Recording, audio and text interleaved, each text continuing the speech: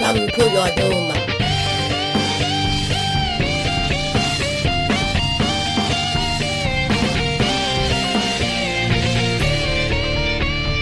Power up.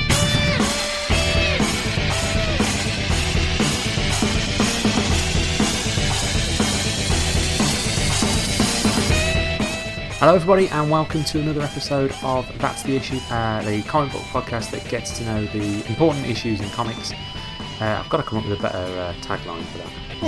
We'll get there.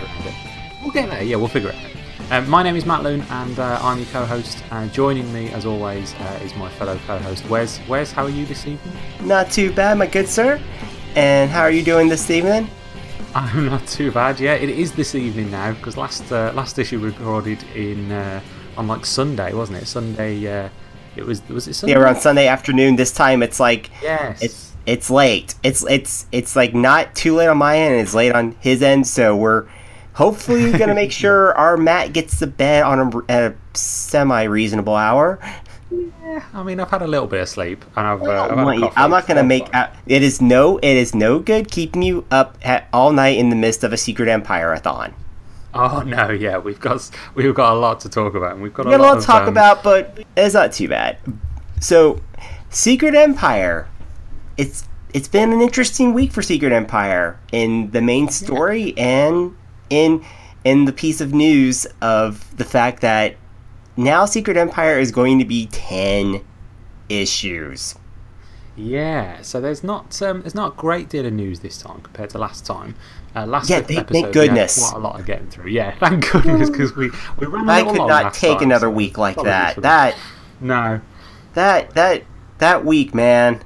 That week. Yeah. That left me a little.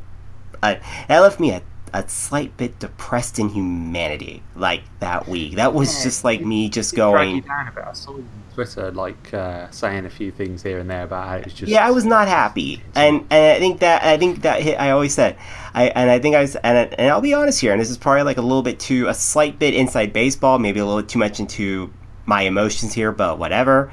I don't really care. Yeah. I hit my comics internet limit for a little bit of time there because I was just like, y'all exhausting, man. Because God love y'all, God bless you, God love y'all.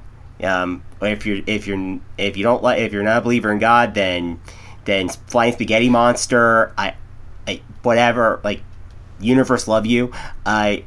Y'all, some of y'all pushed me to my limit last week because some people out there in the comics universe pushed me to a limit. Like at first I was like, I was angry, and my initial tweets were anger, and then some people didn't help the tweaking, trying to see how much we could poke the angry bunny, and then it was just like one of those, and then I got really sad. And yeah, I got really sad, and that was interesting. That was sort of like me going, huh? This is what's being disappointed and a touch of humanity's like. This is new for me. Interesting. Then by the end, I'm kind of like, okay, yeah. I kind of went back to my sort of, okay, yeah, I'm cool with comics again, but I had to get like a better time just to kind of process all that, because. Yikes! That was a lot. I think comics Twitter has got like this tendency to fly up and down when it comes to things like this. It does. And I think the peak for me was the kind of and it's kind of related to Secret Empire, was just the massive storm in a teacup that was the Nightwing announcement. So like DC Comics are bringing out like a Nightwing series, yeah, which is basically like, it's essentially like an Elseworlds tale. It is about, but it's a mini series, I think, that focuses on Nightwing in the future of DC universe, but it's got very kind of fascist overtones to his approach to policing the superhero society. And I won't go too much into that. I mean, that's pretty much covers it. But that passed over about a day. Yeah. Like exactly. Like when people realize, oh, there's an Elseworlds, yeah. So this isn't Nightwing, really. No. Possible future Elseworlds thing? Yeah. Okay, we're good. Back to being mad about Secret Empire again. Back to me mad about Yeah. Secret Empire again. Okay. Yeah. And that was that's it. not That really was it going for away. Nightwing. And obviously, there's a massive. We're going to be spoiling everything, by the way, in this podcast, as we always do. Yeah. But there's a massive spoiler at the end of Secret Empire #2 that we'll build up to a little bit through the episode. But I think people are going to have feelings about that as well. But yeah, I mean, I think the nature of this event is going to be controversial. And I don't know whether it's going to get worse before it gets better. And I think that's something that's the kind of question we can ask ourselves near the end of the episode. But it's certainly the consequence of us diving into Secret Empire like this is the fact that we have had to dive in with both feet. And that's kind of led to us getting a bit overwhelmed by it, I think, a little bit, or at least by the kind of the news around it.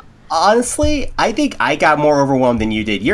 You're like, I fully admit, and this is going to probably get to like way deep into like emotional wonderland here, but I wear my heart on my sleeve at my core. I mean, and I've admitted this on Twitter about 5,000 times, so it's no news to anyone who's followed me. I wear my dang heart on my sleeve. So if I'm feeling emotions over something, it's going to be tough for me to hide it. So I just had to take a step back for a little bit. Like I'm going to fully admit to you guys, like.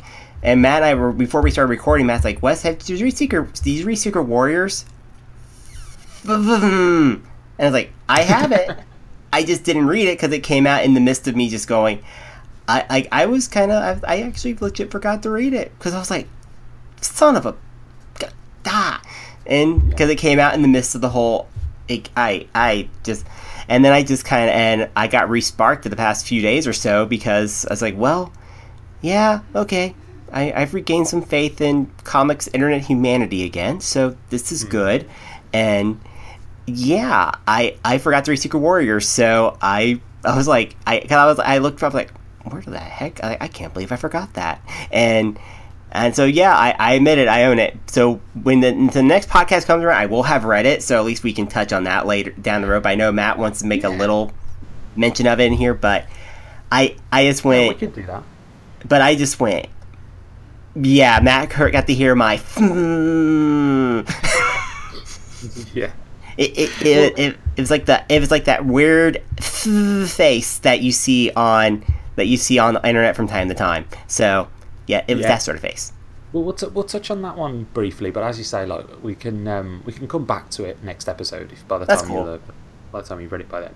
Yeah, so the only bit of news really to talk about is this idea that, or is this news that Secret Empire is going to be pushed to 10 issues. 10 this isn't really, it isn't surprising really, is it? Because No, Marvel does this a lot. I think it's done it with pretty much every event that they've had since Civil War 1 probably, where they announce a certain amount of issues and then they extend. It started in earnest with Secret Wars last year, win an extra issue. Secret Wars a couple years, win an extra issue. Then Civil War 2, win an extra issue. Mm-hmm. And now is Secret Empire going an extra issue. Yeah. And so they announced it, I think they announced it yesterday. They announced it yesterday. Yeah. Basically just saying that once again, the exact same story that they always say is the ending's too epic. There's too much going on. It's too... Oh, lordy. The endings, the moving into the finale. This is Tom Brevoort, the editor, saying, with issue 10, the heroes across the Marvel Universe will be pushed to the breaking point as we race to the exhilarating climax we've been planning for months. And you kind of think, if you've been planning for months, you've already planned out how many issues you're going to have. But nevertheless, surprise! Surprise! Oh wow, they're just too much for one issue. So they're going to extend. And he's also putting a little stinger at the end saying, let me say again, we're not going to use the cosmic cube to simply reverse everything away. The stakes matter maybe more than they ever have before. And I quite like that maybe, because they always say everything's going to change forever, whereas he's gone, maybe the stakes are the higher than they've ever been. So at least that's a little more realistic than they usually are. And what's more interesting is they've given a cover to Secret Empire number 10. I don't know if you had a chance to properly. I saw it. It looks cool. I'm not gonna lie. Yeah. The Hydra armor cap kind of looks cool. Yeah, it does look quite cool. That was a cool looking cover. Yeah, they've classified like on every Secret Empire cover, the words Secret and Empire are split up with are divided by Cap's shield in the middle. And they've classified the shield on this cover, so I don't know if that shield is something that's going to evolve over time as the issues come out. I bet it will. Yeah, and I imagine the classified nature of that is either that the shield has been completely taken over by Hydra, or the shield is showing us something else. But anyway, that's classified, that's blurred out, and as Wes says, yeah, there's kind of a armoured Hydra Cap holding his own shield high, so I can only assume it looks nothing like that one, and surrounded by defeated heroes, which is a fairly kind of standard trope for a cover, it's pretty standard, and I bet the shield will probably either be, which would probably be too obvious at this point, it'll probably be the Hydra shield, or it'll probably be something else entirely that we don't quite know yet, because they're blurring it for a reason. Yeah, just exactly. For what reason? And it's like we don't. So that's pretty much it really so far. So we'll touch on. There's only a few issues so far that have come out. Couple more tie-in issues that we're going to talk about. We'll cover. We'll look at Secret Warriors number 1. So we'll touch on that briefly. And then that was come out on May 10th, and then this week, May 17th, we got US Avengers number 6, Ultimate Squared number 7, and Secret Empire issue 2, which is what we're going to talk about last. That'll be so if you one. haven't read any of those, or you don't plan on reading them but you don't want to be spoiled on them, then go back and read them, or fast forward through those ones, and we'll be covering those. We'll be spoiling them in full detail. So we'll briefly touch on Secret Warriors issue 1. So obviously, Wes said you've not. I've not read it. Don't worry. Basically, feel free to shame me in the Twitter, in the Twitter. Say, Wesley, shame on you. Shame on you for being depressed in comics internet humanity and barely reading any comics for part of a week because you were depressed in the entirety of comics internet humanity. Yeah. I don't know what to say there. It's fine. You'll read it. We'll come back to it next episode. Cool. But, Secret Warriors essentially is the Inhumans rebellion. Basically, is kind of the summary of it. It focuses on. It's written by Matthew Rosenberg, who we've talked about on the show before. We talked about him with Nikki Sherman. Yeah. But when we talked about You Can Never Go Home, great, fantastic writer. He's doing something. He's doing something for Marvel. I think he's written for Marvel before. Oh yeah, he's done Rocket Raccoon. He's done Kingpin. He's doing Kingpin right now. Oh, Kingpin's really good, yeah. I liked his Rocket Raccoon. I only ever read one issue of that. The art is by Javier Garon, colour artist Israel Silva, and Clayton Cowles on letters. And the art is really strong in it. It's really kind of cartoony. Freaking brilliant. It's really appealing. It's basically Daisy Johnson, who's Quake. She's on like a mission of sorts, even though she's gone AWOL from S.H.I.E.L.D., which is obviously now Hydra. It takes place, I think the timeline for it is roughly after, it must be after issue 1. Like issue 1, we said last episode, has a bit of a time jump, so it's kind of already established the new order of things, and this is definitely after that. But it guest stars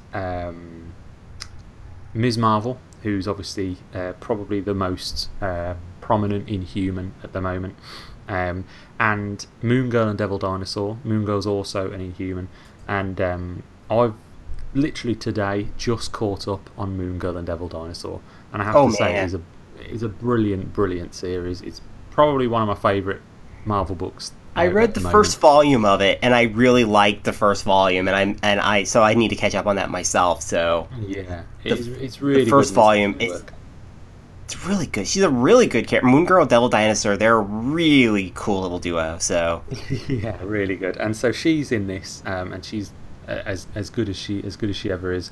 And so it's a good issue. But as I say, we could touch on it a little bit more next episode when Wes has had a chance to read it. But there's not a great deal of. I'm interested in where it goes. I'm interested in seeing their story, which is a lot more than I can say about a lot of Inhumans books.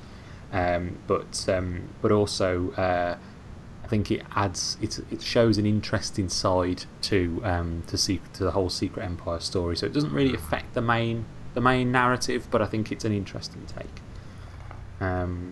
So what do you want to cover now? Do you want to have a look at US Avengers number 6, or do you want to look at Ultimates? It's right, because it's supposed to go US Avengers number 6 because it has, and it is interesting because US Avengers number 5 kind of had just kind of it tied into it, but in this one there's going to be an interesting theme to these tie-ins because they do tie in the Secret Empire at different weird points in the series because it and I can only imagine I can see why they take place in different points in the timeline because this is one situation where they probably could use these events take place before da-da-da issue, these events take place before da-da-da issue, or during da-da-da issue, because this is going to be one weird, in reading these issues, this is going to be one crazy timeline to piece together as... Well, you were saying just before we started recording, you think there's a little bit of an order to there is an order. Issues. It's really weird, and I had to piece it together kind of like as I was reading it. I was like, Secret Empire, like the US Avengers issue takes place kind of like it takes place right around like the same time period as before like New York gets all mega whammied and all that. So it takes place like just right around like the issue ends as New York's getting mega whammied. So it's like because that was Zero that New York got whammied. So that one takes place right around as Zero ends. US Avengers 6 starts ending, and then like Ultimates 2 takes place right after Zero, and like right as like the planetary shield gets kicked into play, and so they all take place in different periods around just after Zero, just either right as Zero ends or right a little bit after Zero, and it takes. And US Avengers number 6, it definitely is very, it has a lot of cool moments in there, and that I do, like everything Cannonball is really cool. I kind of like what Al Ewing's doing with Cannonball. I liked how he was like, it's like that guy's like, okay, we need to turn away, because there's this big cosmic battle going on, we need to get you out of here. He's like... This is Earth. I gotta save my home. And goes out there, sends a message to his wife saying, I'll be coming home, but just send her a message telling her I love her, and I'll be back. Because this is not gonna be the last time I see her, and he gets right into the fray. And that's it. That double page spread where that's gorgeous. He arrives back to smack in the middle of the Chitauri invasion, and that double page spread, which I should say it's Al Ewing obviously is the writer of it. The art is Paco Medina, inking by Juan Blasco, colorist Jesus Arbatov, and it's absolutely fantastic, isn't it? It's really, gosh, really that thing was strong. Beautiful. Yeah, it's got all the cosmic Marvel heroes, Captain Marvel on the right. It's got all the Guardians of the Galaxy, including Baby Groot, who's awesome. And Baby Groot, whee! Looking diving in the battle. Yeah, exactly. Yeah, so that's gorgeous, and the art all through it is brilliant. But that double page spread kind of is worth the price of the issue on its own, really. But yeah, this is a really good issue. I thought. I think Al Ewing does a good job. I don't know if we said this last time or if I just said it on Twitter, but I read through his New Avengers, his latest New Avengers series, and US Avengers. I caught up on US Avengers, and the one thing I noticed reading through it all at the same time is it gets swept up. Being an Avengers book, or being Avengers books, they get caught up in the big events. Yes, they do. So Al Ewing's run on New Avengers got split up by Standoff, which was the event that kind of kick-started everything that led to Secret Empire, and then got caught up. And then he got swept up in. And then he got swept up in Civil War 2. Yeah, it gets swept up in the ultimately forgettable Civil War 2, and then now US Avengers is getting caught up in, in Secret Empire as well. So he's no stranger to that, is he really?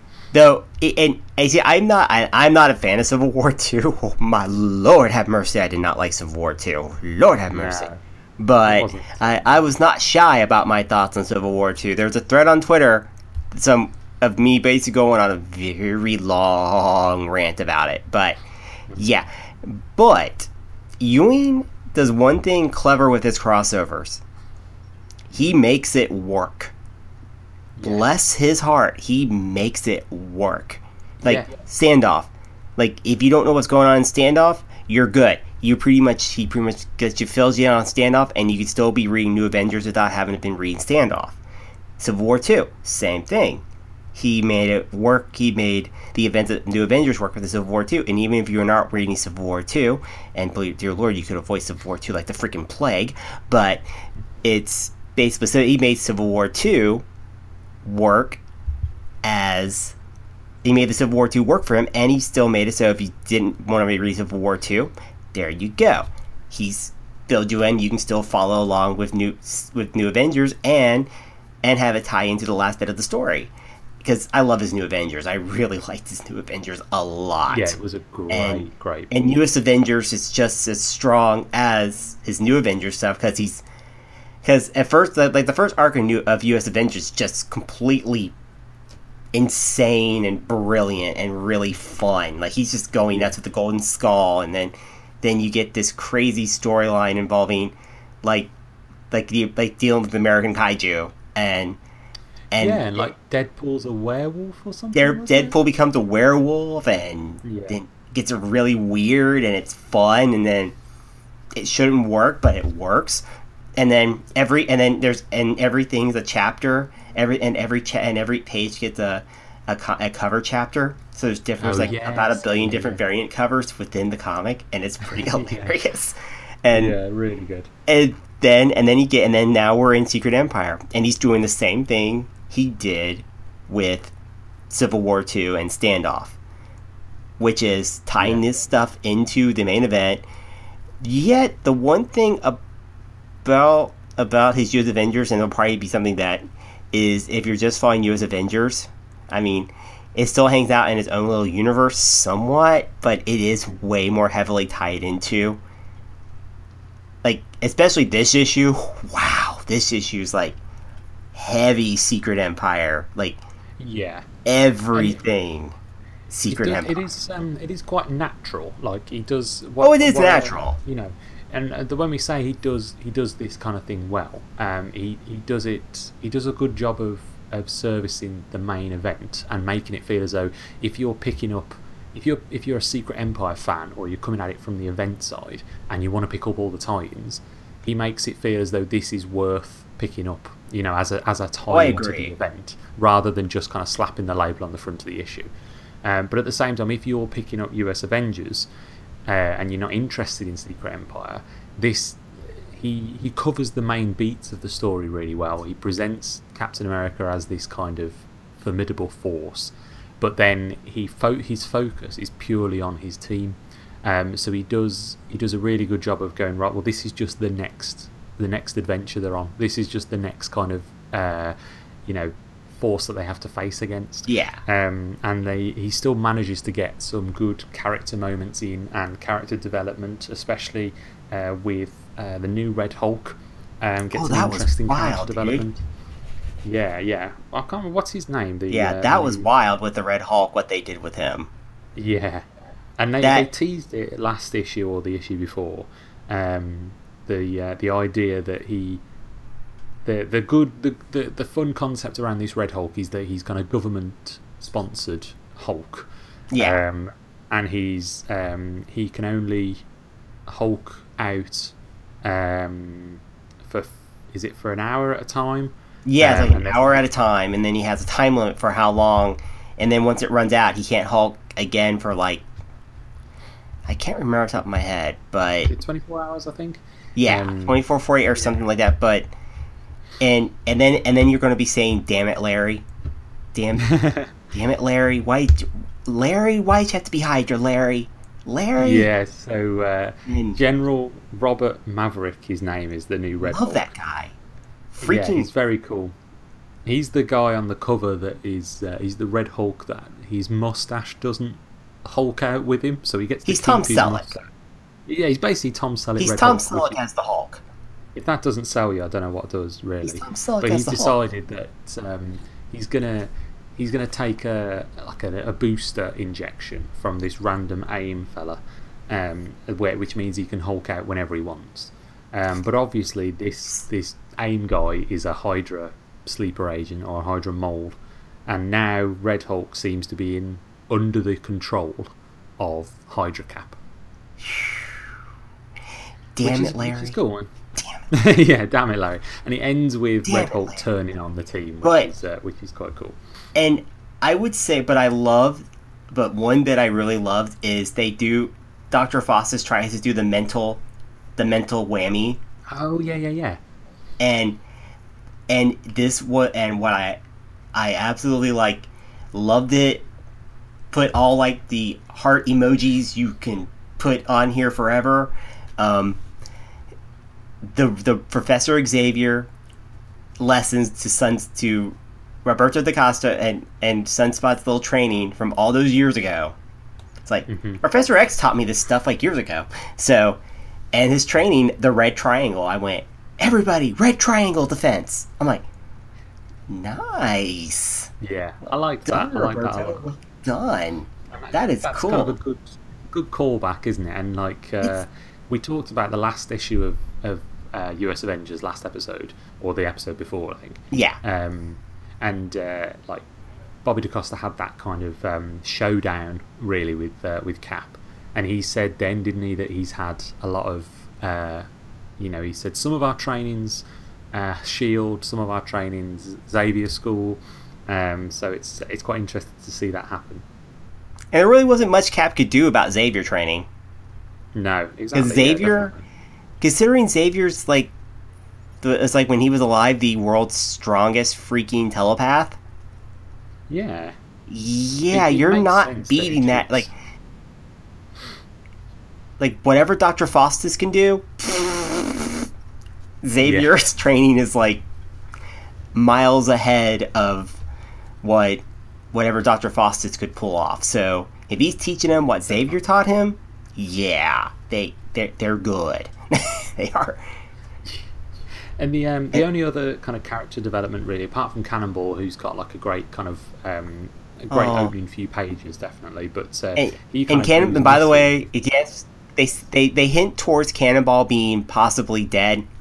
They're not taking him out like that. He's not invulnerable when blasting. Not invulnerable with blasting. Yeah, he's not being taken out. He's good. He's gone somewhere.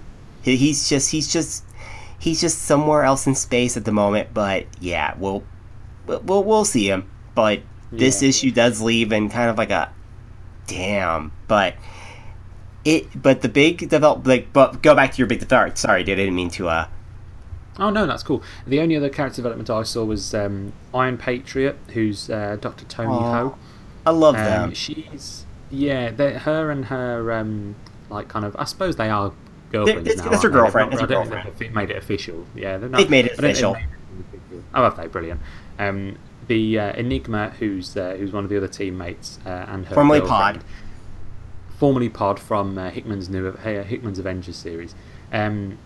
They're in a relationship, but Tony Ho's going. This is one of the longer story arcs, isn't it? She's going down a bit of a rabbit hole of she's building more and more weapons type or more offensive, armor that she's kind of hiding behind, and Aku is commenting on this quite a bit and saying, "Look, I'm losing you to all these weapons you're building," and that's a really interesting story development, I think, and I'm really fascinated to see where that goes.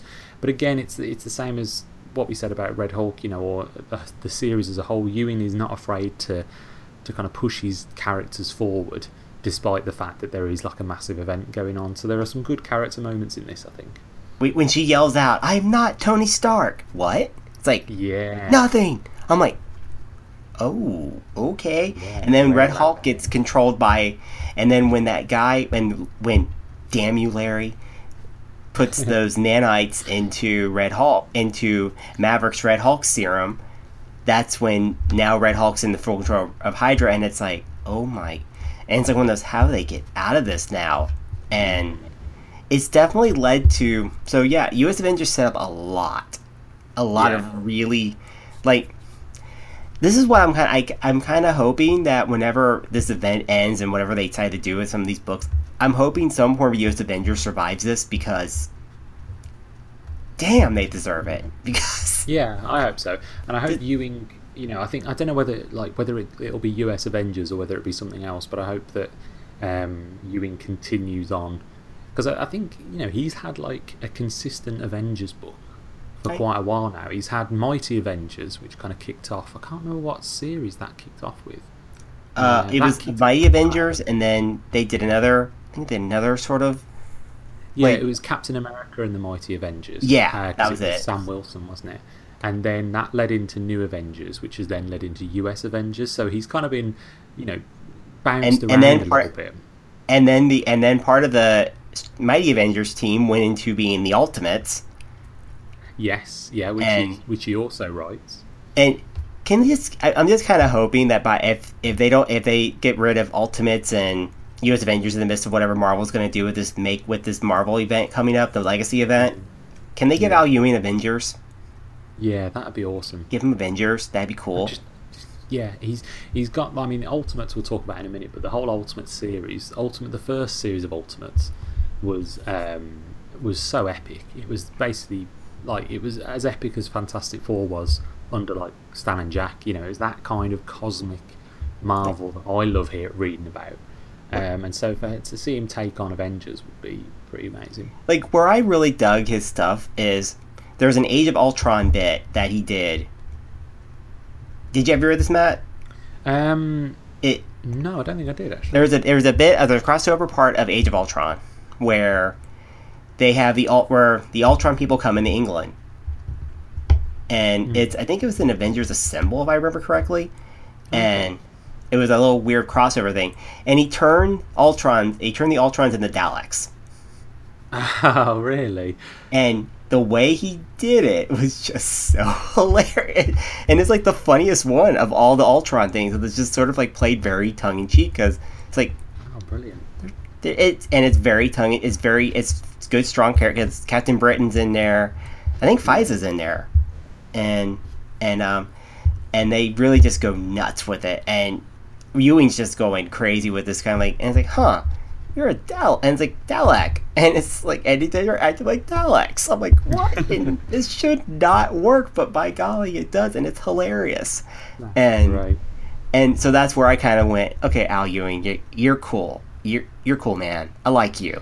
Yeah. You're buddy. You're awesome. But did you read his Contest of Champions? The Contest of Champions? The series he had out. Yeah, was it? I read the first volume. I haven't read the second volume, but now I need to, because he kind of revives a character that I really do dig, and because US Avengers, the next part of it's going to have Ares, and I went, that's it. Yeah. When did Ares come back? And then someone said, and I was reading, it's like, oh, he came back in Contest of Champions. I went, I need to read Contest of Champions now.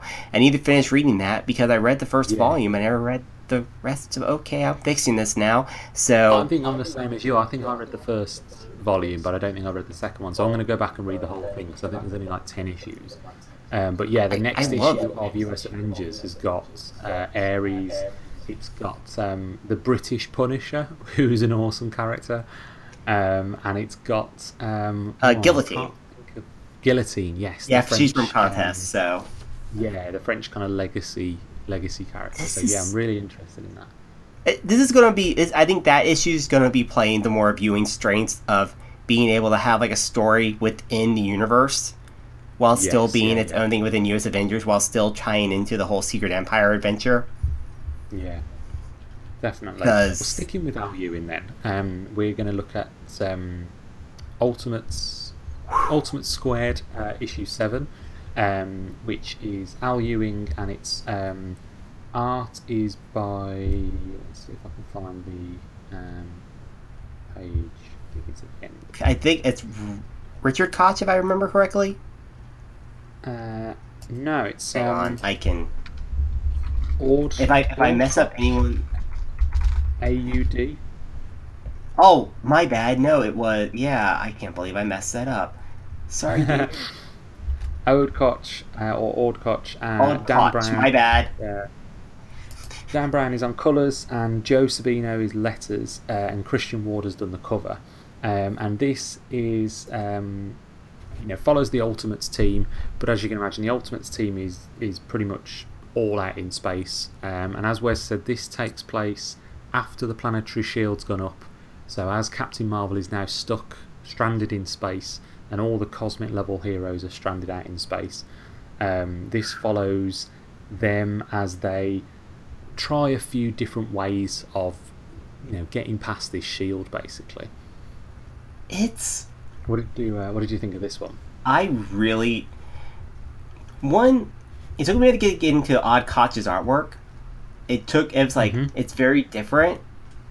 But Yeah. I kind of dig. I kind of dig how different it is. It took. Once I got into it, I'm like, okay, I dig this. I dig this cat. I like it. And. Yeah, I quite like it. And it also has a really. Like, the best one was on the best. Like, the funniest one of the issues, mostly the stuff where the Guardians are sort of like, this sucks. We can't. Like, Rocket's like. There's kind of like a weird sort of sense of humor about it because they know they're stuck. So we start veering to gallows humor really darn quick, and because Rocket's sort of like okay, Rocket's in a situation of wondering like what, like Rocket's trying to figure like, okay, if this was a lock, this is a safe, I could break it because there's a lock and I can break this. And then you see like something like how they do a lot of this stuff is like, and then the other bits that are interesting for me is seeing how like Galactus is now recovering from a massive attack from Logos, and they're thinking, and then their plan is like, America's like, well, she'll go get Galactus and he'll save us and be able to break the shield, and a lot of the issues like pretty much like settling on, he's gonna save the day. Galactus is gonna save us. He's the life bringer. He's best hope. He's gonna save us all. And I love this sort of thread, how this scene works out. The photon going, like when Monica accesses this like new powerless cosmic awareness and hits the sheet, and it's crazy. I mean, the layout. Monica's been she's been building up her powers, hasn't she? Really, or at least Blue Marvel has kind of been saying to her, you can do more. You can break free of your human shell, essentially, and so she is trying that. And that page where she kind of taps into, just taps into the energy of the Earth, essentially, isn't it? And that's she really can see it, good. and now she knows what's going on Earth right now. Yeah, it's really interesting, and America ties the issue back to the Ultimates, kind of the big story of the Ultimates, which is Galactus and the Lifebringer and the bigger threat that's coming. And I think for the sake of Secret Empire, I think Al Ewing's going to have to put his big overarching Ultimates storyline on hold a little bit. The idea of there being a a cosmic being older and grander than eternity, that's kind of come back to reclaim, all of creation almost. But I think that's a bit too big to kind of tie into Secret Empire. But I think what he's doing here is touching base with Galactus and going, right, well, why isn't Galactus the life bringer? Why is he not helping out? Why is he not doing something about it? And so it's kind of covering why he can't. And as you said, Wes, it's because he's kind of a bit incapacitated. He's resting. He's resting up. He's resting. He can't. A really old TV. And he's watching a really old TV, and I really got a kick out of the really old TV. And yeah. and he can't. And he's just like, look, like Earth, I like it. Like it's like, I like how Brack's like, I like Earth. I think it's a great place, but yeah, I can't. It's like this is not. It's something that's not something I can deal with right now. So you're on your own. Yeah. And in America, and the America's like, well, screw you, bye. Yeah, like, didn't need you anyway. Screw you. Our own world. And then the issue ends with another wave of Chitauri incoming, which is a little bit of a weird thing for me, because obviously we're seeing Captain Marvel kind of beaten down over and over again, aren't we? This is like the third time we've seen an incoming Chitauri wave. Yeah. And it's wearing them down, but at the same time, like, the shield's up now, and so all they do is fly straight into the shield. And like Adam Brashear mentions, it's painful watching this many beings just slaughter themselves, throwing themselves into the shield. But it does kind of make you think, well, yeah, exactly, it's a cosmic bug zapper. But like, why do they not just, because they're all being beaten down by it and they're being overwhelmed by it, and Captain Marvel's kind of looks it's like, and they just keep coming and yeah. But like, why don't they just just go and hide out in the Alpha Flight station and just let them keep coming? Like, why is it that they have to keep fighting? I suppose. I think it's because as they keep going, they're still coming after everything else that's in the way of the bug zapper. Yeah, so they're still attacking the heroes. Because it's like with if any bug zapper, it's like. Yeah. The bug doesn't get attracted immediately to the bug zapper. The bug is still going to go flitter around and be annoying and do whatever it's going to do, and then eventually it'll hit the bug zapper. That makes sense. So it's like so. I thought this was a good issue. I didn't know whether I liked it as much as I liked US Avengers. I thought US Avengers did a better job of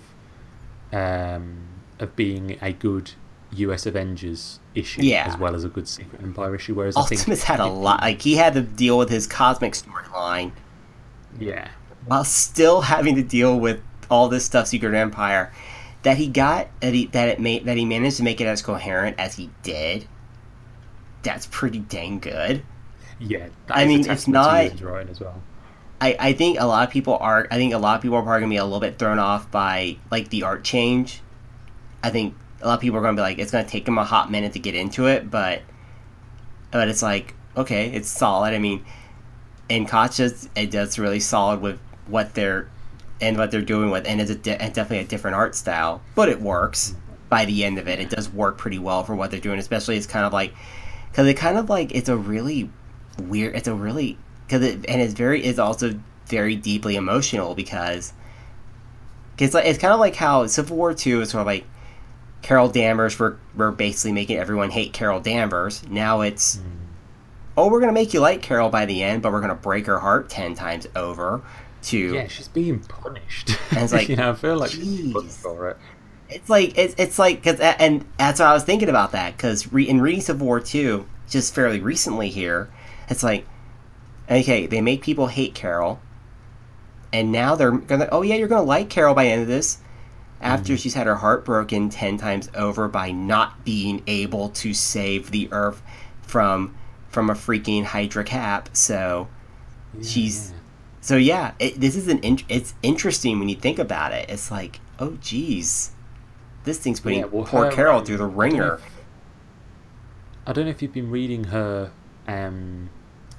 solo series, I've not caught up on it yet, but I plan to. I'm a little because the behind next too, so issue is the next issue is a Secret Empire tie-in, so we'll be reading that one at least. we'll be reading that. We'll be. But I'm interested to see where her salvation is coming from, and whether that's doing a good job of building her character back up, because her character got put through the ringer a bit in Civil War 2. And now they're putting her through the ringer again. It's sort of like, how do we fully get Captain Marvel redeemed? By putting her through the ringer of having her fight endless Chitauri forces being sent in from a cosmic bug zapper. Awesome. Exactly. And it's like, I mean, it's very, but here's what's in, but then, because I think we've held off long enough. Yep. It's time to dig into the main event. The main event, baby. Because Secret Empire 2. Wow. Yeah, so obviously writer is Nick Spencer. Artists, there's Andrea Sorrentino, who's the main artist on the main run, and then Rod Rice, he comes in near the very end, which we'll obviously talk about. And then letters by Travis Lanham, and the recap page is by Andrea Sorrentino as well. So art-wise, it continues on from the Free Comic Book Day issue, which was also Andrea Sorrentino. He also did that issue. So it's interesting art-wise to pick up on that. But yeah, do you want to explain what kind of goes on in Secret Empire issue 2? The best way of Secret Empire 2 is this is when like you thought issue 1 was sort of like the prelude to everything hitting the fan. Mm-hmm. This is when it all hits the fan. Because they just blew up Las Vegas. They decimated. They just went nuts. And it's like, and they let us save people. They didn't stop us from saving anybody because they knew they did what they needed to do. And it's like, okay, they let us save people. Because they proved their point. Mm-hmm. This is and the interesting theme of the issue is, and this is weird how Spencer's characterizing Helmut Zemo. His characterization's really interesting. It's like we didn't let him know that you didn't tell us to do it. We just did it. And it's like, we're keeping it secret, and now they fear you even more, sir. He's like, yeah, but I still don't like it. It wasn't supposed to be like this. Yeah, and he's Helmut Zemo's actually becoming one of the more interesting characters in Secret Empire. If whatever happens after Secret Empire, and if Helmut Zemo survives it, I want to be curious to see if they decide to do a weird Thunderbolt series again. And yeah, maybe. And they might just put Helmut in charge of it, because they've made Helmut Zemo kind of back to a weird quasi version of weirdly sympathetic, and because he's not being the pure evil. They're kind of going back to the more Thunderbolts characterization of the Busiek Nunziesa runs, which is Zemo's evil, but he's still, but he also isn't like, but he's sort of like a very complicated kind of evil, and he's very multifaceted about how he operates. Yeah, he holds a very kind of a nuanced kind of spot, doesn't he? Really, he's not. He is a villain at the end of the day. Like, there's no denying that. But at the same time, there's more to him.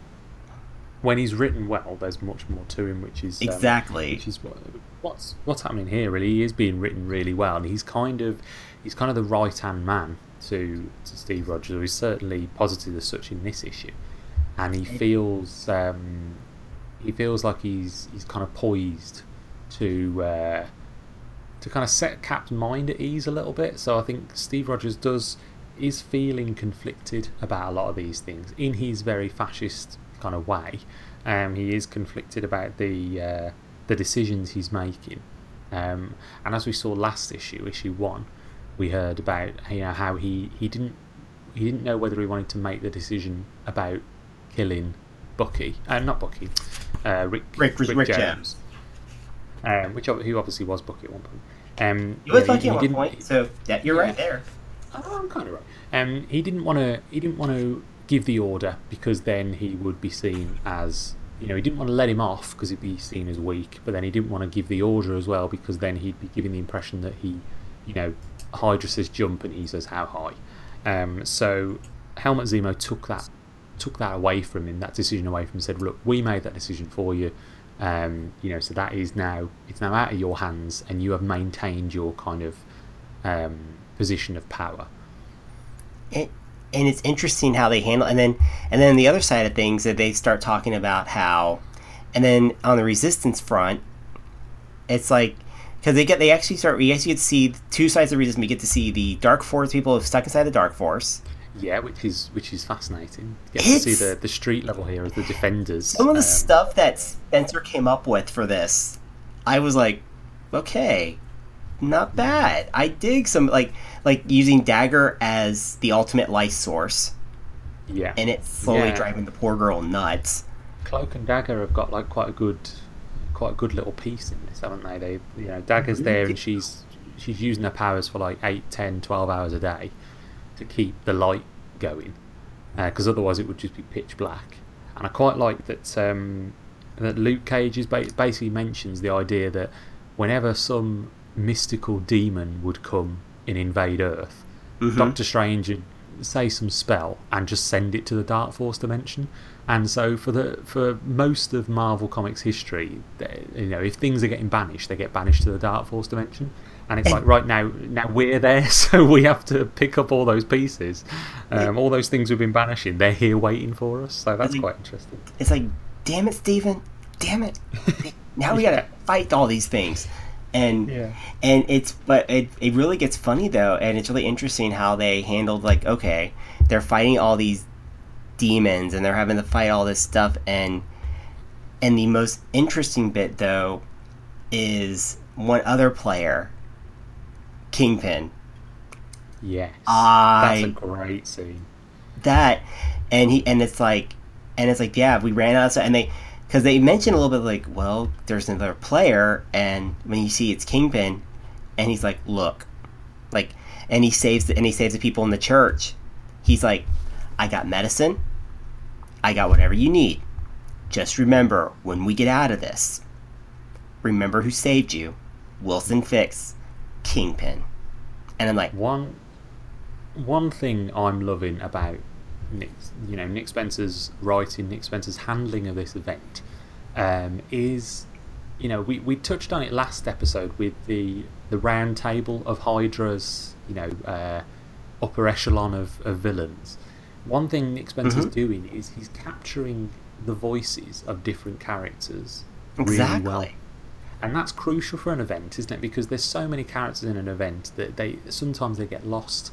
And I think Original Sin suffered a little bit from that. The idea that there were so many characters, it just kind of ended up boiling down to 3 or 4, because it felt like it was pushing itself a bit too thin. Whereas Nick Spencer's covering a lot of characters in a short amount of time, and all their voices are pretty perfect. And in this example, Kingpin is doing what Kingpin does. It's Kingpin. He writes a good Kingpin. Yeah. And because Kingpin, it's kind of showing like the villains that are on the outside of all this are thinking, you know what? I'm not going to deal with these jerks, but when this all gets sorted out, the people are going to love me. Yeah. Because he's kind of on...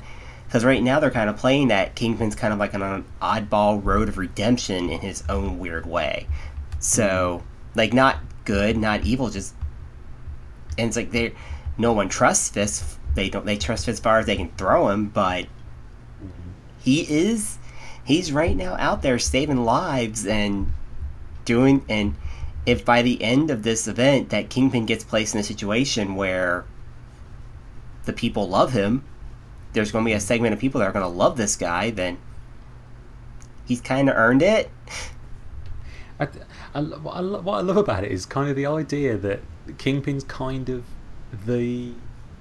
apart from Rick Jones, last issue, and we all know what happened there.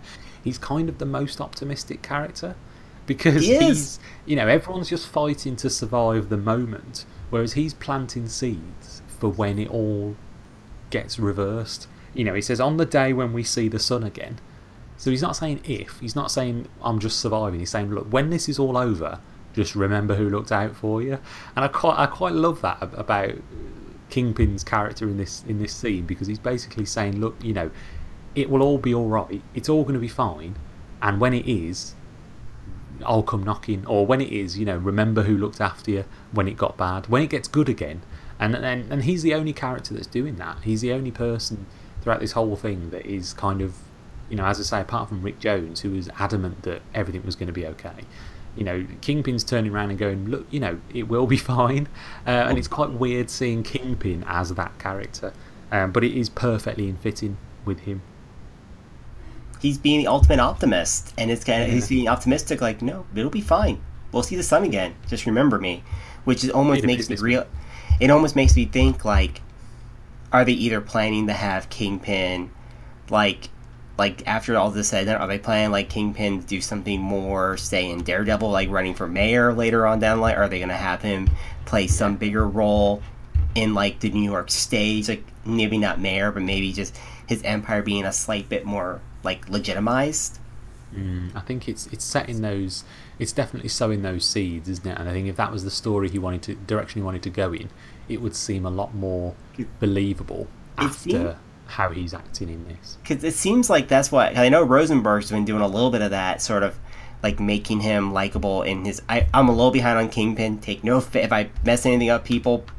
Bear with me, but it's like it seems like they're trying to make Kingpin more of a character that you kind of like, and this continues that direction. It seems like they're setting up something really big for Kingpin after this is all said and done, and that he's gonna probably be known as these people as much as like as much as our like Luke Cage and all people who are stuck on the street trying to help out. Kingpin is going to be the one. There's going to be a bunch of people be like, this Wilson Fisk guy, he's really cool. He saved our butts a lot. Doing kind of what they did with Norman Osborn at the end of Dark Reign, which is kind of making him the people's champion almost, isn't it? With much less ambiguity. Like, it's not like it's not like Richard, like Norman Osborn. He was straight up like the villain's in charge, and he's not exactly a nice man. And Wilson's not exactly a nice man, but he seems like his game plan seems to not as much altruistic, but he does have a larger game plan in mind. We just don't know it yet. But that was probably the most like one of the most intriguing bits of the issue. Quietly, almost, like you don't think about it until later. You go, son of a gun, this is way more important than we realize. Yeah, very subtle. And then I kind of like, but what's the interesting bit is back when we get to the main resistance. Mm-hmm. Wow. Which I didn't think we were going to get in this issue. I thought this was all going to be all New York, but it does touch back on the resistance in the is it Wundagore Mountain they're in? And yeah, so we're back. Yeah, it's like they're back in the resistance, and they're trying to figure out like how they sort this out, and it's in disarray. I mean, they're all like right now, like everyone's kind of at odds, so they're kind of like trying to figure out like what can the best, like, as everyone's kind of like Rick Jones and like as like Clint Barton and Black Widow are like very much like not exactly seeing eye, and then here comes Tony Stark being another bit of our Tony Stark AI coming into play, and him like going, I got this message here from Rick Jones you guys might want to listen to before you guys go really hopeless here. And as they're trying to talk about killing Steve and dealing with him, and then Rick Jones basically says like, no, he got altered by the Cosmic Cube, and he tells him the whole story, and you're like, wow. Which we've not mentioned the art so far, but now they know. Yeah, there's a double page spread that gorgeous kind of brings up speed, which is absolutely amazing. If the art gets better than that in this in this event, I'll be very surprised, because that was crazy. It's a double-page spread, and it looks like a collage of the thousands of smaller pictures that make up this one single image of Captain America, split down the middle, and the one side of him is blue and the other side is red. And then surrounding that is these smaller panels that depict, that basically tell the story of what's happened to Steve Rogers in Rick Jones's words, and covers and goes through. Is it Rick Jones's words, or is it? Yeah, Rick Jones's words the entire time. He's the one explaining to them that no, we've had what exactly happened, what exactly is going on, because he explains like Kobik to them. He explains the cosmic cube. He explains Selvig and being fond of Kobik, and basically Kobik getting separated into all these different fragments, and telling him you need to go hunt those things down. And that kind of sets the scene really for the rest of the event, I imagine, which is it gives them a purpose, it gives them a drive, because the last issue we saw the Resistance, which was, for what it was worth, they weren't really resisting, they were just kind of surviving, they were just gathering up any kind of heroes that were still alive and bringing them all to this location. And they kind of explained in a bit of exposition that we've tried everything. We thought he was a clone, we thought he was mind controlled. It's none of them things. And even Tony Stark's AI had just kind of like gone, right, well, yeah, that's Thursday's job. I'll deal with I'll deal with that Rick Jones message in a bit, because I'm not, has no hope that it's going to cover anything. But here they're kind of rallied a little bit. Like Black Widow is still a little skeptical about the whole thing, but the plan as it stands now is basically recover the shards of Kobik that Eric Selvig has split and sent into the wind. Recover those pieces, bring them back together, and they might be able to recover the Captain America, or the world that they once knew. And it kind of sets the scene for a few spin-offs maybe. So the Secret Empire Uprising, which is coming out in a week or two, which is covering Black Widow's Red Room. So she takes off, and that I'm fascinated by that. I can't wait for that one. That was cool. That I did not expect that to be as cool as it was. Yeah, because she's going to take all the younger, or the next generation of heroes, isn't she, really? And she's just going to kind of train them the way that she's been trained.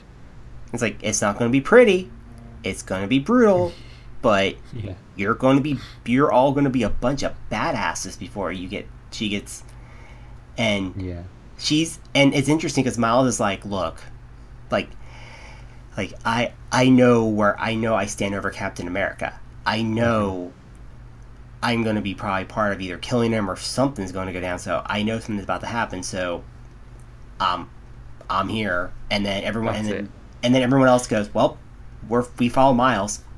Yeah. So, and that's it. Like, Miles has had this vision thanks to Civil War 2, where he kills Captain America on the steps of the Capitol building, and so he's spent a good couple of months resisting that, but now he's just turned around and going, look, it's been hanging over my head, and as you say, he's embracing it now. He's facing it head on, and then he's got the new Falcon, he's got Amadeus Cho Hulk, he's got Nadia Pym's Wasp, he's got Vision's daughter, and he's got Ironheart, and they're kind of there and going, look, we're here looking after you. It's essentially what's left of the Champions plus a couple of others, and then Black Widow's going, right, welcome to the Red Room, this is the new training, and on the flip side of that, you've got Hawkeye that's going off starting to recover the shards, but to do that they need to get out of America, they need to get out of the US, and the way to do that is to go to the one person that is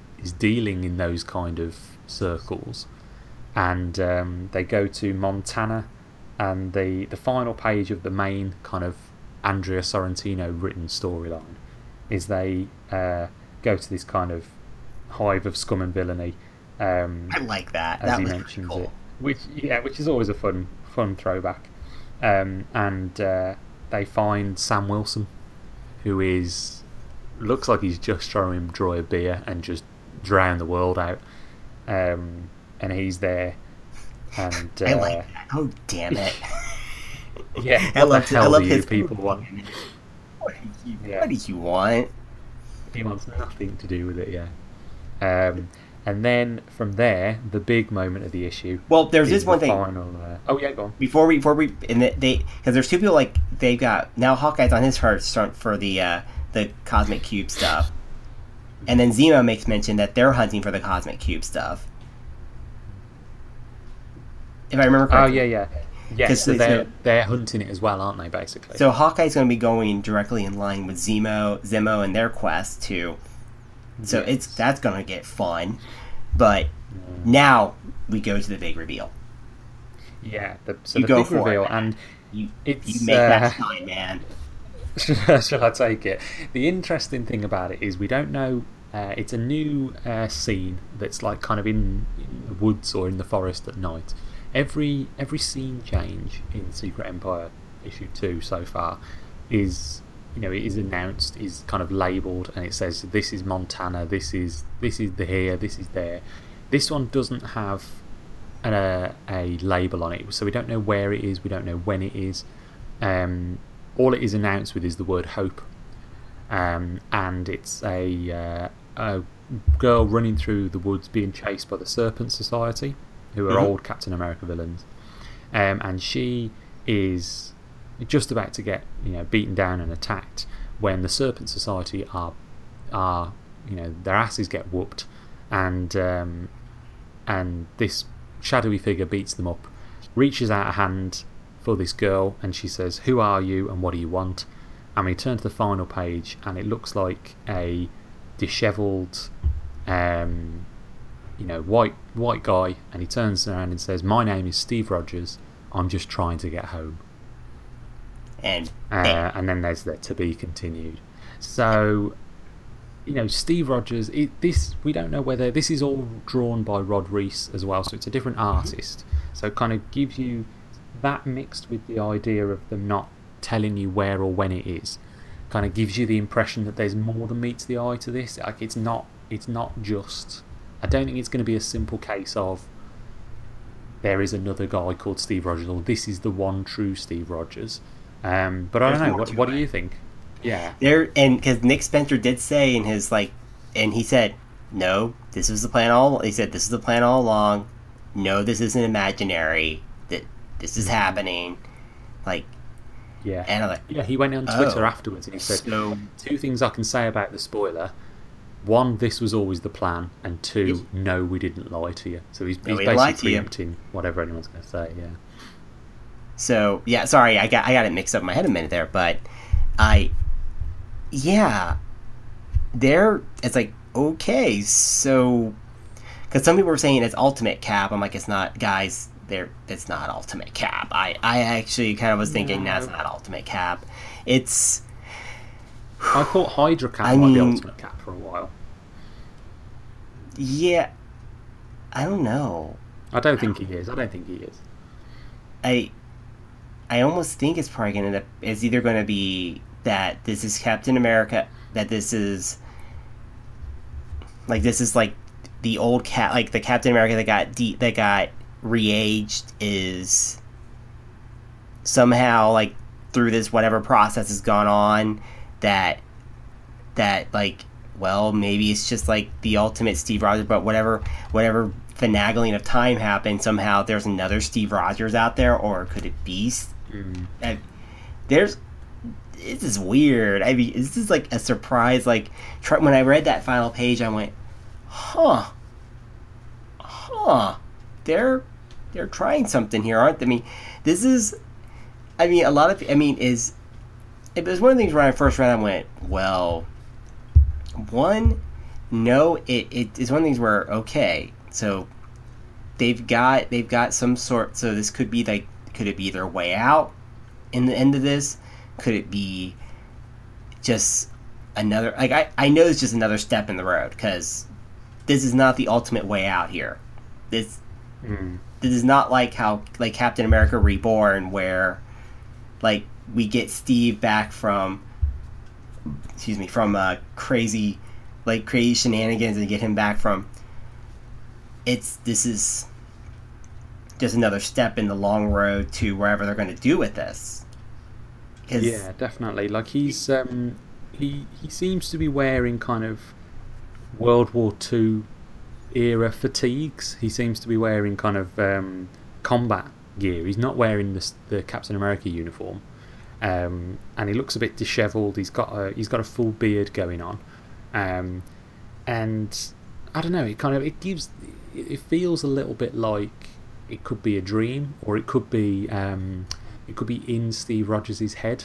So it could be that this is a part of his brain that's fighting back, maybe. So it's possibility. All, I was actually thinking that as you said, I'm like, it could be part of.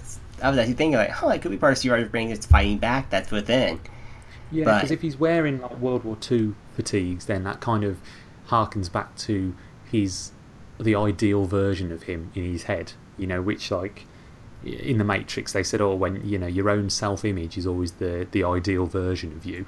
And so if Steve Rogers always sees himself as a soldier, then he's going to be wearing soldier's uniform, isn't he? Really, but it's an interesting.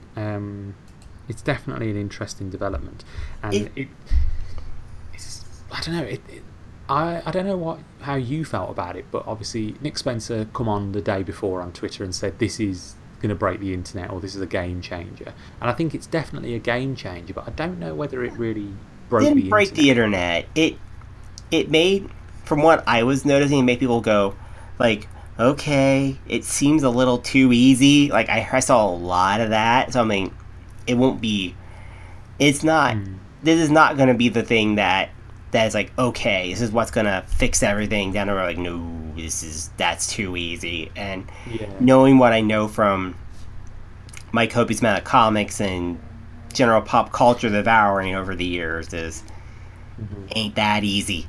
This is step one of a larger thing they're trying here, because you got a cosmic cube hunt going to be happening.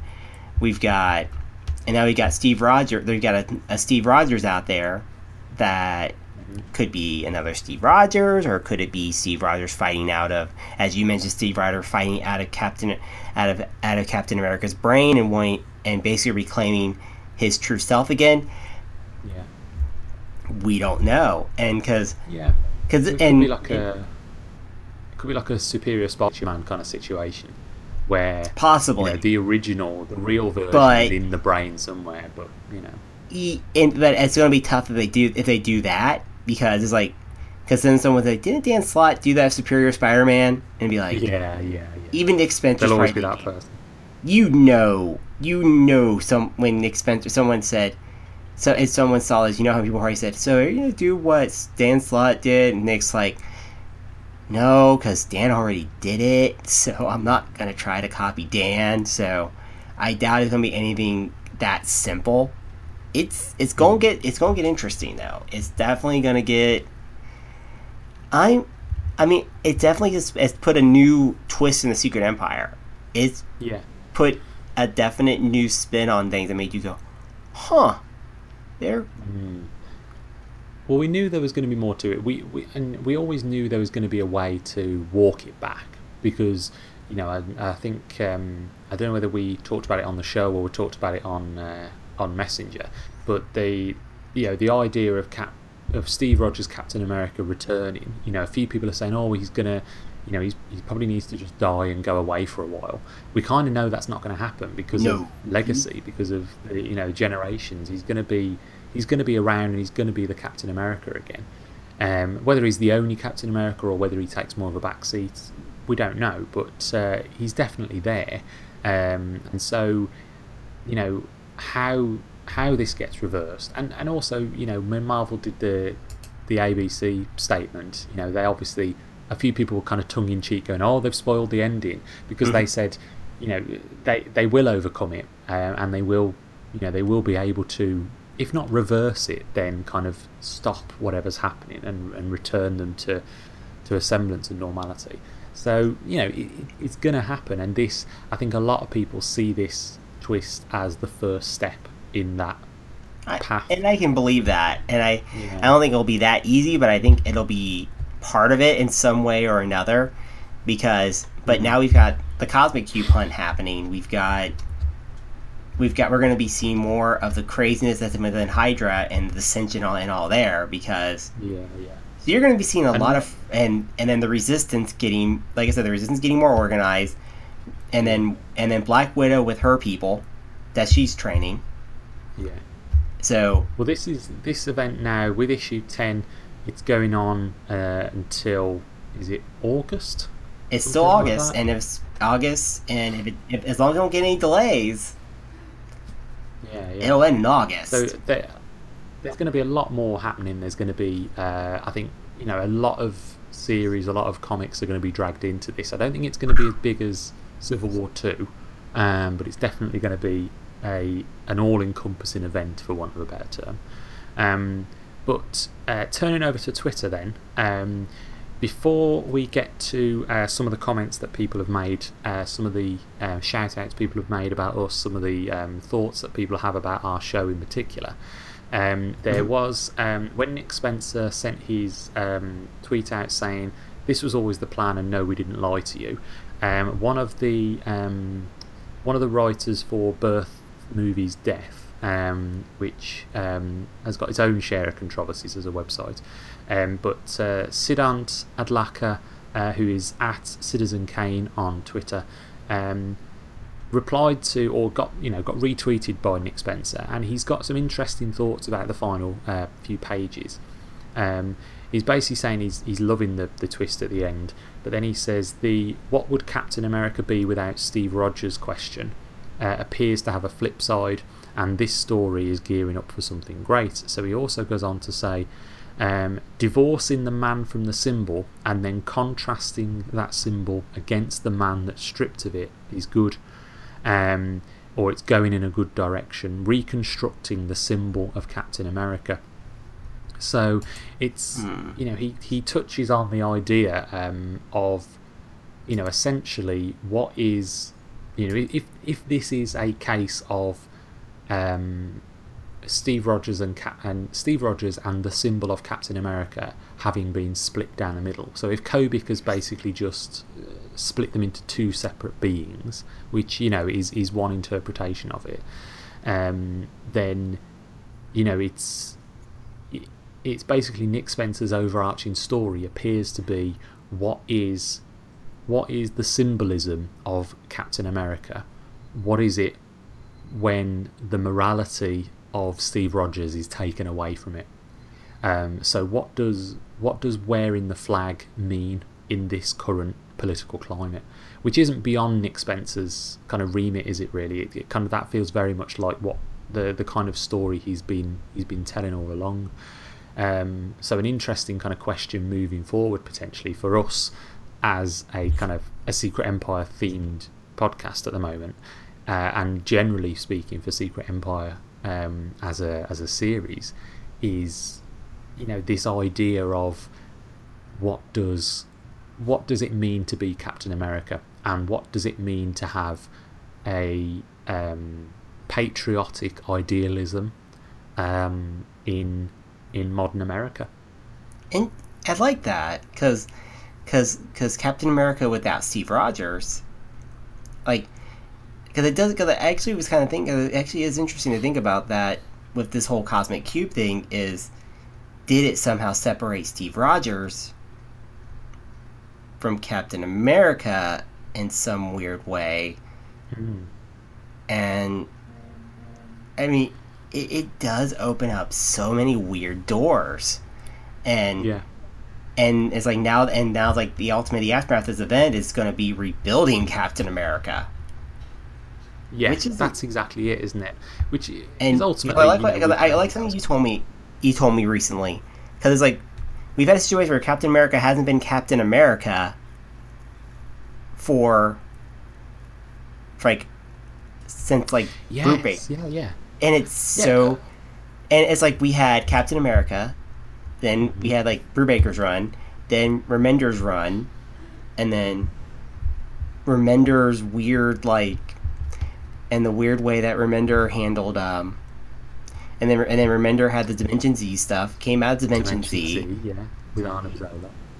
And then the Arnim Zola stuff, and all the Arnim Zola stuff, and then he's out of there, and then Captain America gets de-aged, gets aged up, and then now Sam Wilson takes over. Mm-hmm. So Sam Wilson's he's Captain America, so he takes over for him, and which is a really fun storyline. I really dig that storyline that he was doing. Yeah. But then Steve Rogers is Captain America. Steve Rogers hasn't been able to be Captain America, and so Steve Rogers, and then Steve Rogers gets aged back to being to his normal age, to being back to a young Captain America, but with this weird twist adding in. It's like, so really, Steve Rogers becomes Captain America again, but he really doesn't become Captain America again. It's just some weird form of Captain America, so he hasn't really been Captain America since really, like, wow. Since I was like, early Brubaker, yes. You put an interesting thought in my head, like, huh, he really hasn't been Captain America. Wow, that's a thought and a half, man. Yeah, definitely, and that's kind of it, isn't it? Really, and I assume that at some, and as we know from Legacy, at some point, he's gonna hopefully go back to being Captain America, and potentially that will be the salvation of the character. Is this idea that the symbol gets deconstructed? The symbol is devoid of the humanity of Steve Rogers, and the man is divided from his symbol, and so that kind of that journey for him to rediscover what it means to be Captain America, and discovering whether the symbol of Captain America is it corrupted, or is it just overwhelmed by a new form of patriotic idealism, which is an very interesting question. Yeah, you did say something. Like, you think he's probably gonna be nomad. I think you said that he's only gonna be nomad at the end of this, isn't he? I'm like, yeah. I wouldn't be potentially, because was that the end of the last? Well, the Secret Empire as a story was in original Captain America way back when, wasn't it, in the 70s with it was like the 80s, something he got disillusioned. That was Serpent Society as well, wasn't it? Yeah, he got disillusioned, and he said, "Well, I'm not Captain America. Yeah. I'm Nomad. He kind of gave up the symbol, and that feels very.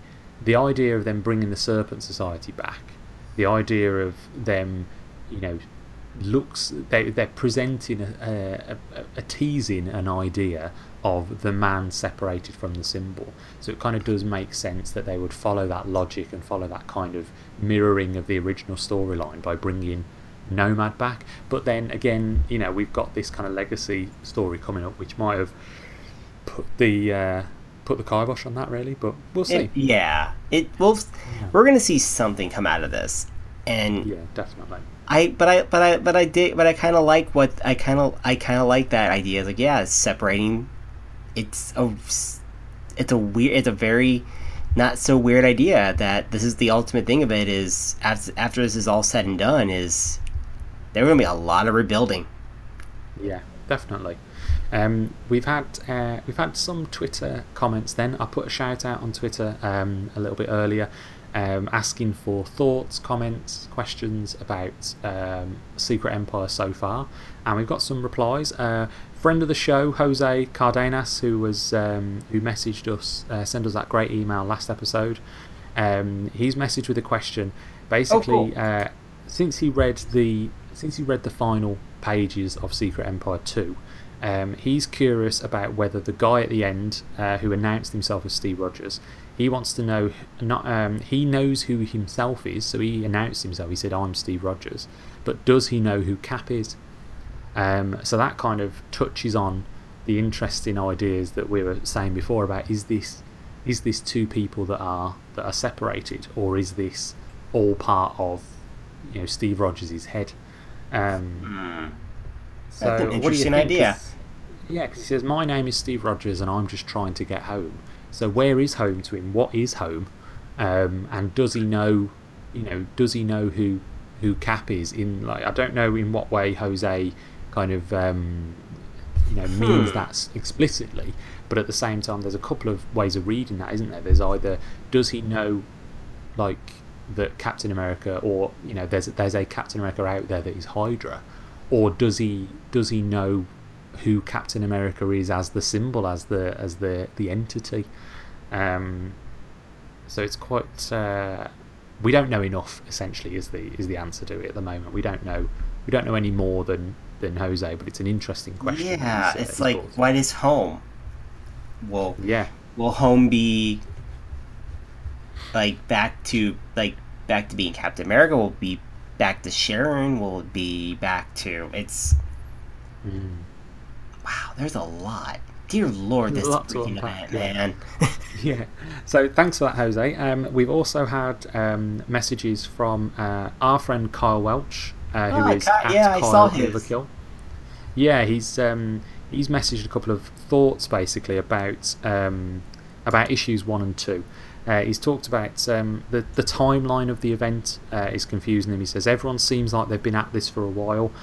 So 0 was kind of current Marvel Universe, and then issue 1 has jumped a bit, which I think is kind of true, isn't it, really? Because they, the school system in issue 1 was already teaching Hydra.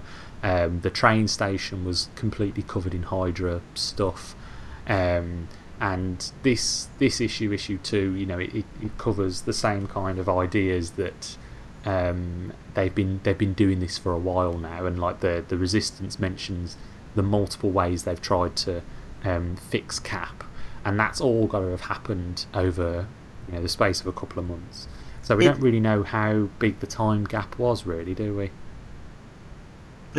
Because it's like there's really no idea of the time gap. It's kind of like 0, then like some point just before 0 is the FCBD issue. Or no, after 0 is the FCBD issue. That's it, yeah. And then it's the 0 FCBD issue, then 1, and then 2. Yeah, that's it. And a couple of the tie-ins, as we said, like the US Avengers tie-in seems to come in before the time jump, whereas Ultimate seems to be after. The Secret Warriors one seems to be well after issue 1, because there's certain norms that have been that are standard there, that Daisy Johnson and the team are fighting against something that's been well established. So it's obviously been in place for a few months at that point. Reading order for this is going to be fat. I guess it's reading order for this is going to be weird. Yeah, we might be able to come up with something near the end. If we keep an eye on things, we might be able to come up with one. And then Kyle goes on to say that there's a lot of great small ideas with each issue, but every event starts this way, then nothing gets developed, which is true. A lot of Marvel events specifically have got this kind of great concept that they start with. Mentioning the Original Sin again, I thought the idea or the premise of Original Sin was great, but they didn't really seem to capitalise on it in the way that I think we were hoping. Original Sin was weird. That was weird. One that I read, and I was like, okay, like it kind of did what it needed to do, and what it needed to do was like, well, they took the hammer away from Thor, turned Thor into the Yodason. They did a lot of other stuff, and Original Sin did a lot of other. That's a weird event, but of course it's not. Cool.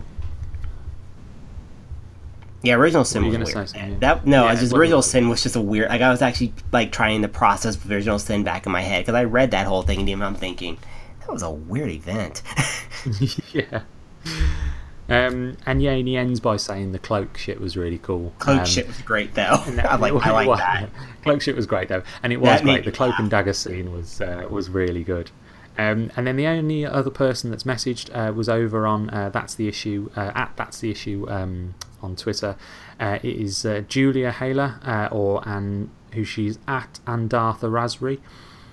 She's messaged a few times, basically more about issue 1 than issue 2, but saying that Rick Jones's death echoed the fate of resistance fighters like Sophie Scholl or Wilhelm Arondeus, sorry. And she's put a couple of quotes in which are fascinating, and I'll share them on the That's the Issue Twitter account, so you can have a look at those. I'm actually looking at the Twitter right now, so yeah, it's fascinating. She's put the first quote she's put is from Sinclair Lewis that says, "When fascism comes to America, it will be wrapped in the flag," which is very appropriate for this. She's put a quote from Hannah Arendt, which is, "The ideal subject of totalitarian rule is not the convinced Nazi or the dedicated communist, but people for whom the distinction between fact and fiction, true and false, no longer exists," which is a very strong quote. And then from the same person, Hannah, "Under conditions of tyranny, it is far easier to act than to think." And she, and Julia finishes by saying, "The school scene, which is at the start of issue 1, with government rewriting history, was reminiscent of North Korea or the re-education camps in Cultural Revolution China." So she's picking on quite a few topics there, quite a few historical moments, historical figures, real life resistance fighters, and real life thinkers. So thank you, Julie, for that. Fascinating. Yeah, thank you. Fascinating insights. There's a lot of names there that I don't recognise, so I'm definitely going to go and dig through those and learn a lot more about their stories, which obviously are very important. Thanks to everybody who sent us questions. I actually am going through the questions now, because Kyle messaged both you and I on that one, mm-hmm. and Jose sent you. Yeah, definitely. So, thanks everyone. If anyone does want to get in touch with the show, you can do what our friends have done already, which is you can message me on Twitter. I'm at Matt Loon. You can message Wes. What you on, Wes? Message me at Geek Who Landed, and then you can message the That's the Issue pod, mm-hmm. and we're gonna get it. If you message me, I'll get it to Matt. If you get it to Matt will tell me. If That's the Issue pod hits it, one of us will get it. So. Yeah. Exactly. We've had 3 different people message, and we've had them message in different ways. They've all been on Twitter, but Julia messaged on the That's the Issue, which is our show's Twitter account, and then Jose and Kyle messaged me and or Wes. You can also email the show, which is that'stheissuepodcast@gmail.com. And we definitely want to engage with you. We want to hear your thoughts. Whether it's about the actual issues themselves, whether it's about the show that we're running, or whether in Julia's case it's introducing us to themes and ideas that the story is touching on in kind of real life historical fighting against fascism, which is definitely something that Nick Spencer's calling on with these issues. But yeah, you have to say this, Matt. When we started, we kind of started as kind of like an oddball, weird curiosity, and now it started becoming this sort of like its own little thing that we're kind of learning. This is getting more fascinating as the time goes on, and it does seem like one thing: people do want to talk this comic. They legitimately do want to talk this book, and we're kind of I guess it's since we're both. I mean, yes, I have said a few F-bombs. Yes, I have been cranky. Yes, I have been put through the ringer on this in my own right. But I think what's interesting to me is really it's kind of reminding me a lot of what I like about comics internet too, is people talking about stuff and actually engaging and having conversations. I've missed that, and it's nice to be part of that sort of general give and take and conversations and getting people engaging. It's Definitely. it's very refreshing, really, and I and we haven't seen as much of that in a while, and I like that. It makes me very optimistic for the future of general comics internet and general conversations as Secret Empire rolls on, because don't get me wrong, I mean, I don't think the controversy on this event is going to end anytime soon, but as it goes on, people are, and things are getting introduced, it's getting much more of this conversation, like, okay, this is getting much more different than we ever could have thought it's been. This is pretty cool. And yeah, I like that. I like that it's become a more productive, engaging discussion as time goes on, rather than the hellscape I expected it to be. It's becoming. There was that Free Comic Day weekend that did a number, but it's become less of a hellscape from there. Lord have mercy. Who'd have thought that Secret Empire would be renewing your faith in comics Twitter? God help me, I did not ever expect that to happen. If you told me the Secret Empire would be like the weird thing to renew my faith in aspects of comics Twitter, I mean, it's not perfect. I mean, it's definitely led to a very weird, quasi strange mess in comics Twitter in its own right, but that people are now getting to the point where they can discuss this event and not want to, like, go killbot on each other every 5 minutes.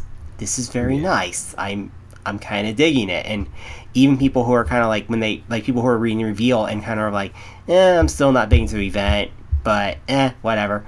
And instead of like going crazy, it's like, I dig that. This is nice.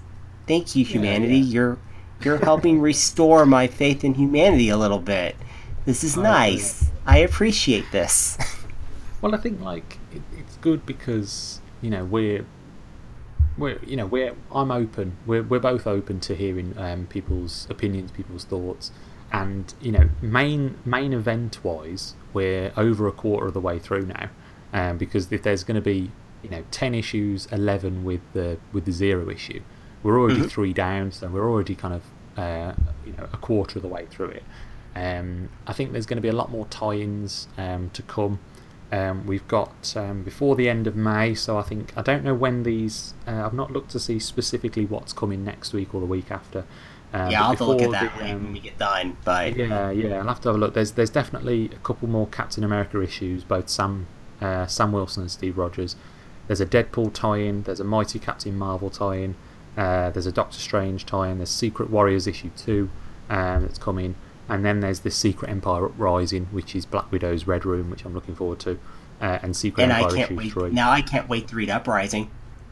Yeah, I can't. This issue set that up really well, and I think that was kind of the purpose of this last issue. Really, was to kind of set up the direction of which certain tie-ins are going to go. There's no doubt going to be a tie-in or a spin-off covering Hawkeye's team as they go off to try and find some shards. So that'll be good, but. Generally speaking, I echo exactly what you've said. I'm really enjoying engaging with the series, engaging with people, fans and critics, and just general comics Twitter, comics internet about Secret Empire. God, people have actually been. I'm like the questions we've gotten have been very engaging. It's just really, really strong. Yeah. What the, Matt? What the hell? Why? How did this thing be the thing that restores some aspects of my faith in comics internet? This is like hell freezing over times infinity, brother. Well, I'm hoping that we're not speaking too soon.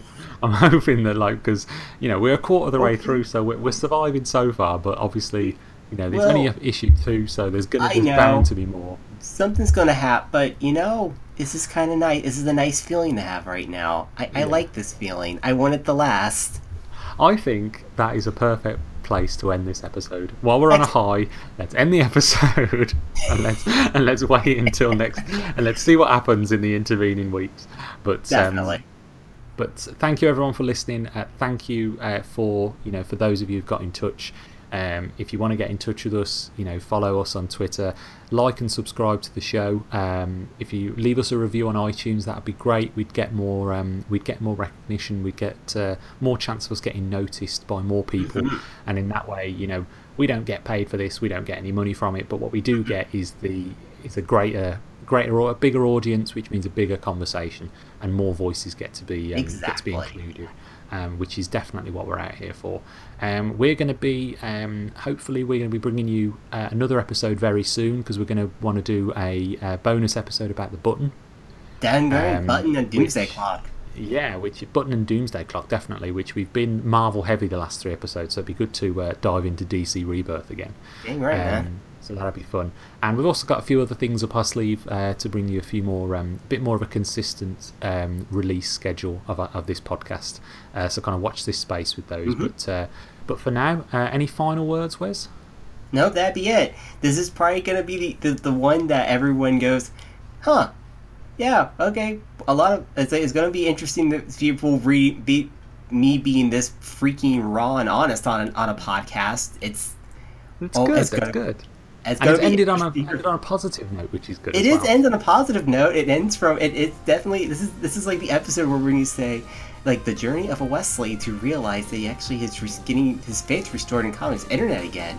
This is pretty awesome.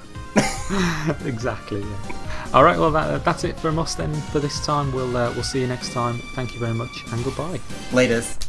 X-Men.